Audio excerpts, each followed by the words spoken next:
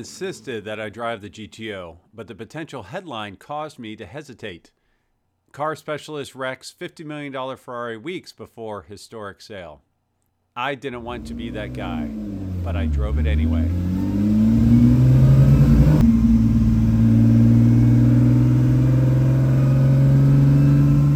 Driving the GTO is everything you'd think it would be. Raw, visceral, claustrophobic, and glorious. It was unlike any driving experience I ever had.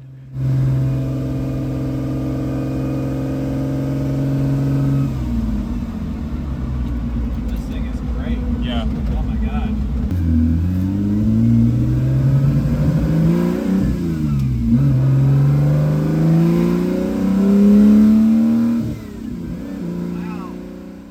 With its race-bred V12 engine singing out front, gated shifter banging through the gears, and a mechanical symphony reverberating throughout the aluminum interior, this was my automotive nirvana. Until a bunch of deer appeared in our path. Slow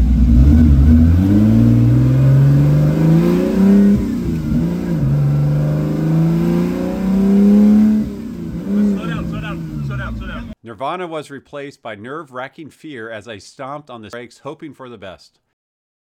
We got some deer.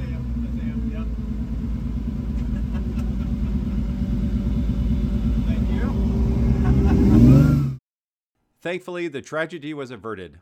Unlike the movie, Bambi and her mother survived.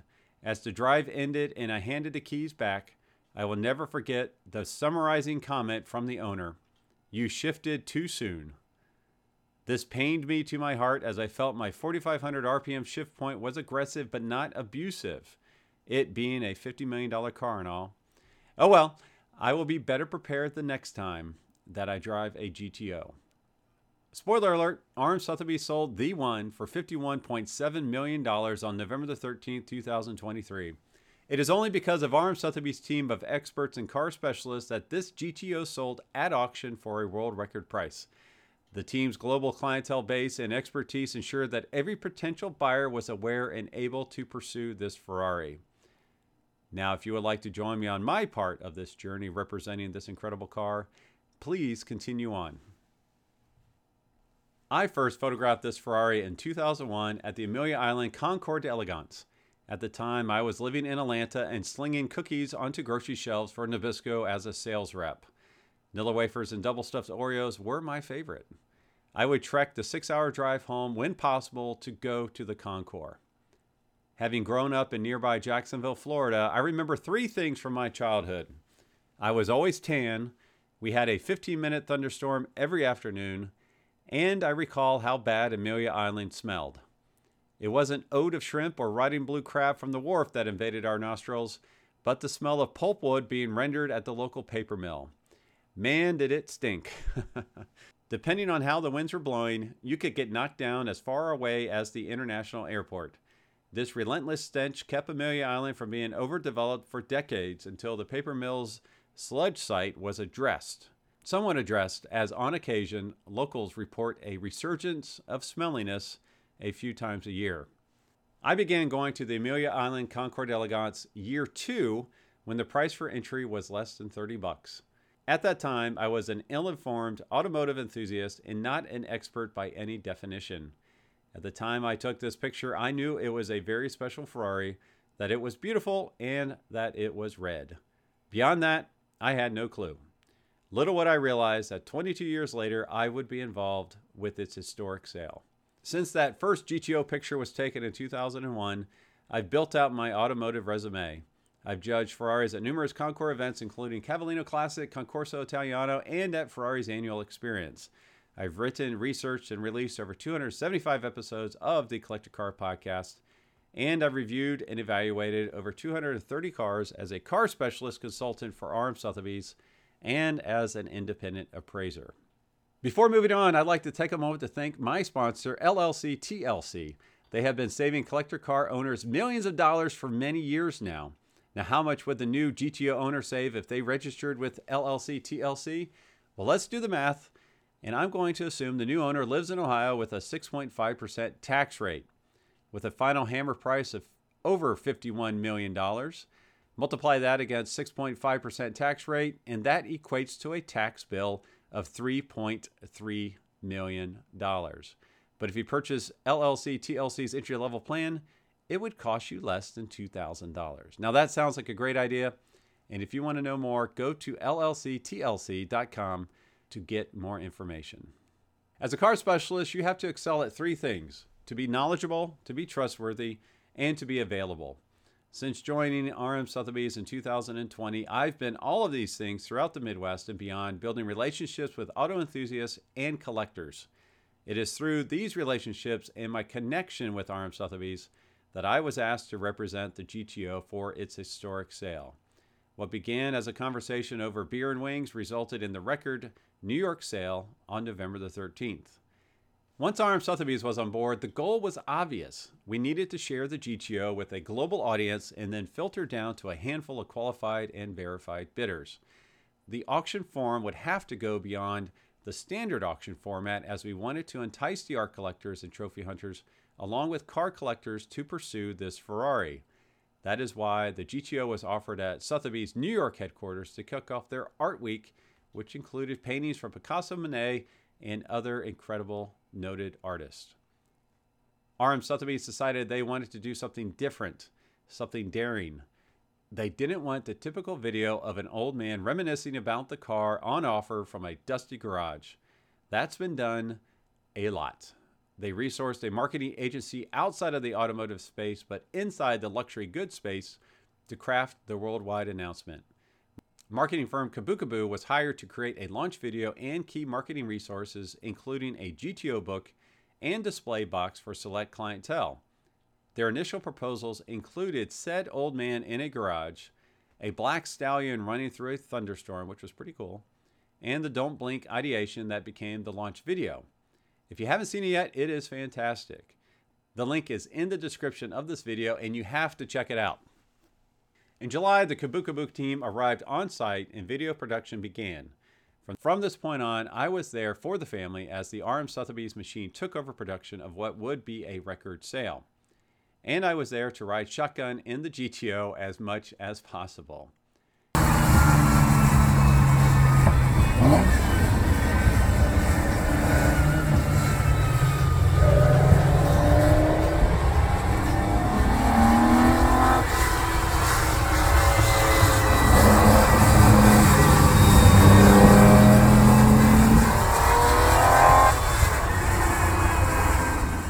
Once the filming was finished, the next big step was the surprise announcement in Monterey during Car Week. A lot of cool ideas were floated around, but we landed on shipping the GTO to California for a live announcement the first night of RM Sotheby's auction. Secrecy was of utmost importance, and I was very paranoid that I would let the secret slip. Between RM Sotheby's, the marketing firm, and Sotheby's, I figured over 100 folks knew about this project, and having it not leak was a big ask. We unloaded the GTO at 5 a.m., and wouldn't you know it, there was one guy walking by who quickly began filming the GTO on his iPhone. We asked him not to share anything until after the announcement. I had the honor of quote-unquote driving the GTO while it was being pulled by a golf cart into the convention center, where it was quickly covered up behind the stage. We did not start it up as we did not want to alert the world that a GTO was in Monterey being driven into an auction house. Thankfully, everyone, including that guy, kept the secret, and the GTO roared onto the stage just after the Don't Blink video was released. For the remainder of the weekend, it was placed front and center in the hotel's lobby, and I engaged everyone and anyone who showed any interest in the GTO. I gave out my GTO poker chips like Tic Tacs. Folks from all of the other auction houses came by to see it, and to my surprise, no one knew it was coming to Monterey. A few notable automotive personalities shared their surprise at the announcement as well. Once the Monterey auction was over, we had to move the GTO to Casa Ferrari to be shown during Concours events. This became the dream ride-along of my lifetime. We left downtown Monterey around 6 a.m. and made our way to Pebble Beach along the 17-mile drive. Our lead vehicle blew through the first red light, but we did not mind.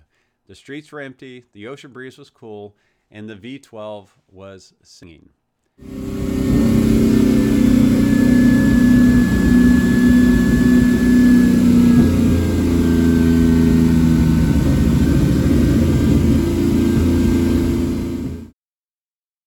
typical Italian fashion, when we arrived at Casa Ferrari, no one was ready for us, but it was not a bad place to hang out. After checking out the Testarossa by the fireplace and enjoying a few cappuccinos, we were able to move the GTO to its place of honor on the lawn. While at Casa Ferrari, we met with Ferrari to discuss how they could promote the GTO sale, and we enjoyed some great food and wine. Rob Meyer of RM Sotheby's was a big fan of the GTO poker chips and gave one to Ferrari's North American president, Matteo Torre. After enjoying the Pebble Beach Concours d'Elegance, we had to move the GTO to the polo fields to load it up on its transporter. We were accompanied by automotive paparazzi as we left the field of Casa Ferrari and eventually got the GTO back into its owner's garage in Ohio.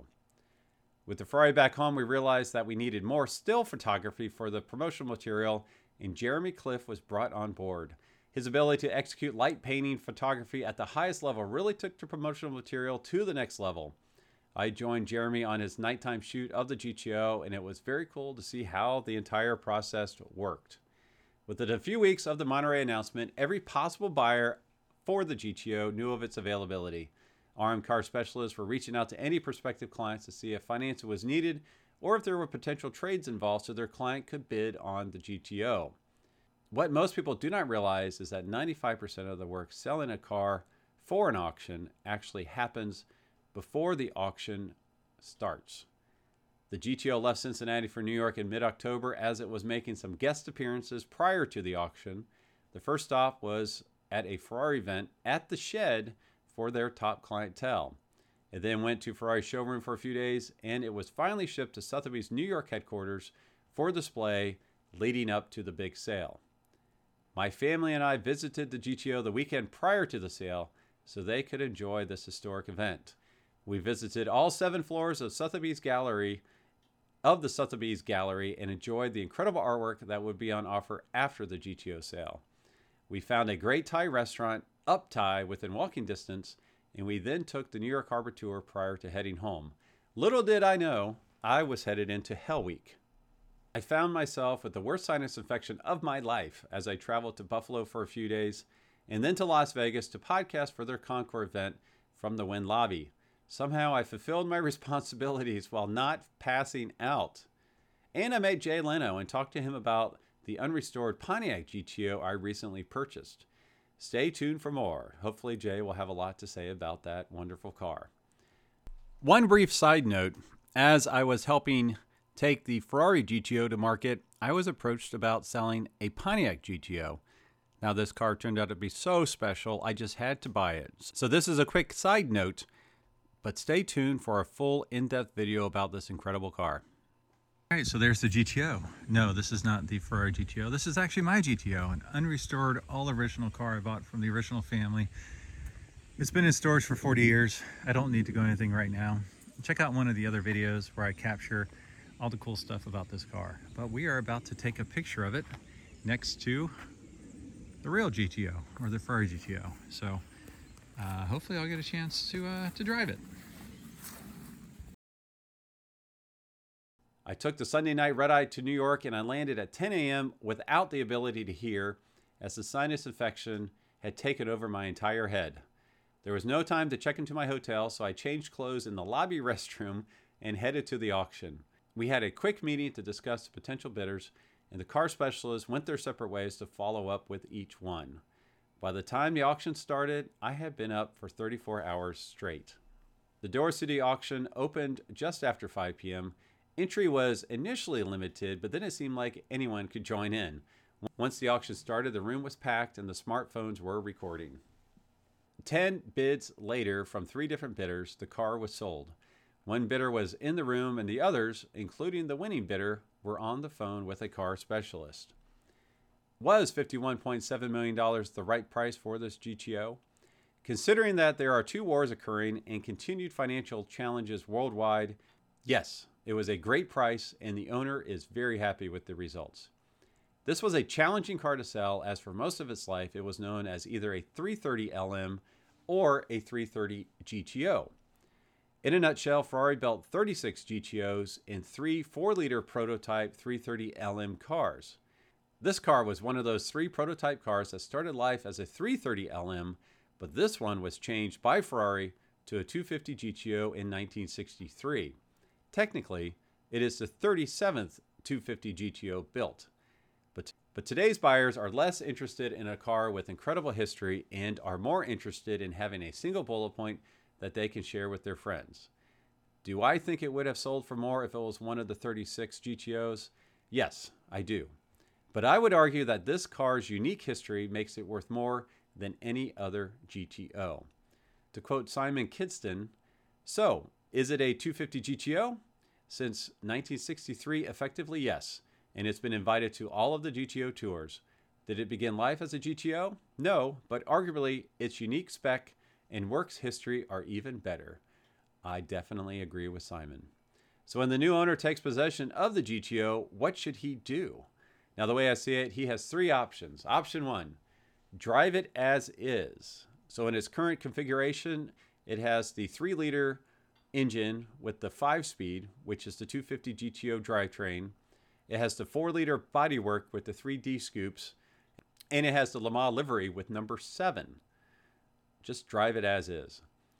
Option 2, restore it to its original 4-liter spec as it raced in the Nürburgring with livery number 114. In this scenario, you would have to source a 4-liter engine. One did come with the sale, and source or create a correct 4-speed transmission. That is a challenge. Option 3, restore it to 250 GTO spec as it came out of the factory in 1963. Now in this scenario, you would have to get rid of the 3D scoops up front, add a mail slot vent, which isn't as attractive, but it is what is correct for this car, and you would add the number 120 livery as it raced as a 250 GTO. Now, if this were my car, I would drive it as is for the next few years. I would take it on the 2027 GTO Tour as is, and then I would have it restored to 250 GTO spec with the mail slot. The GTO Tour occurs every 5 years, so drive it at the first GTO Tour as is, drive it at the second GTO Tour as the 250 GTO spec. Now, throughout this entire journey, I only had one concern. Would the owner feel we did all we could have done to bring this car to market and realize the best result? In this case, it was a resounding yes. He was very, very happy. The celebratory dinner after the sale was burgers and a pitcher of beer at the local restaurant across from the hotel. It seems appropriate that our conversation about selling the GTO started at lunch and we ended the journey at dinner. So, who's up for a bite? If you want my help in selling your incredible car, please let me know. We will talk it over lunch. I'm buying. Okay, if you stayed with me this long, you get something special here at the end of the podcast. If you're listening to audio only, I would go to the YouTube channel.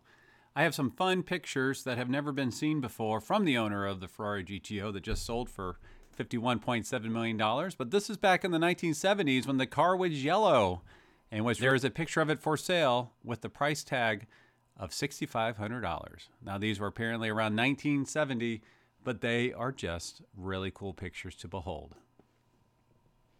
As always, thanks for joining the Collect a Car podcast, and I will talk to all of you next week.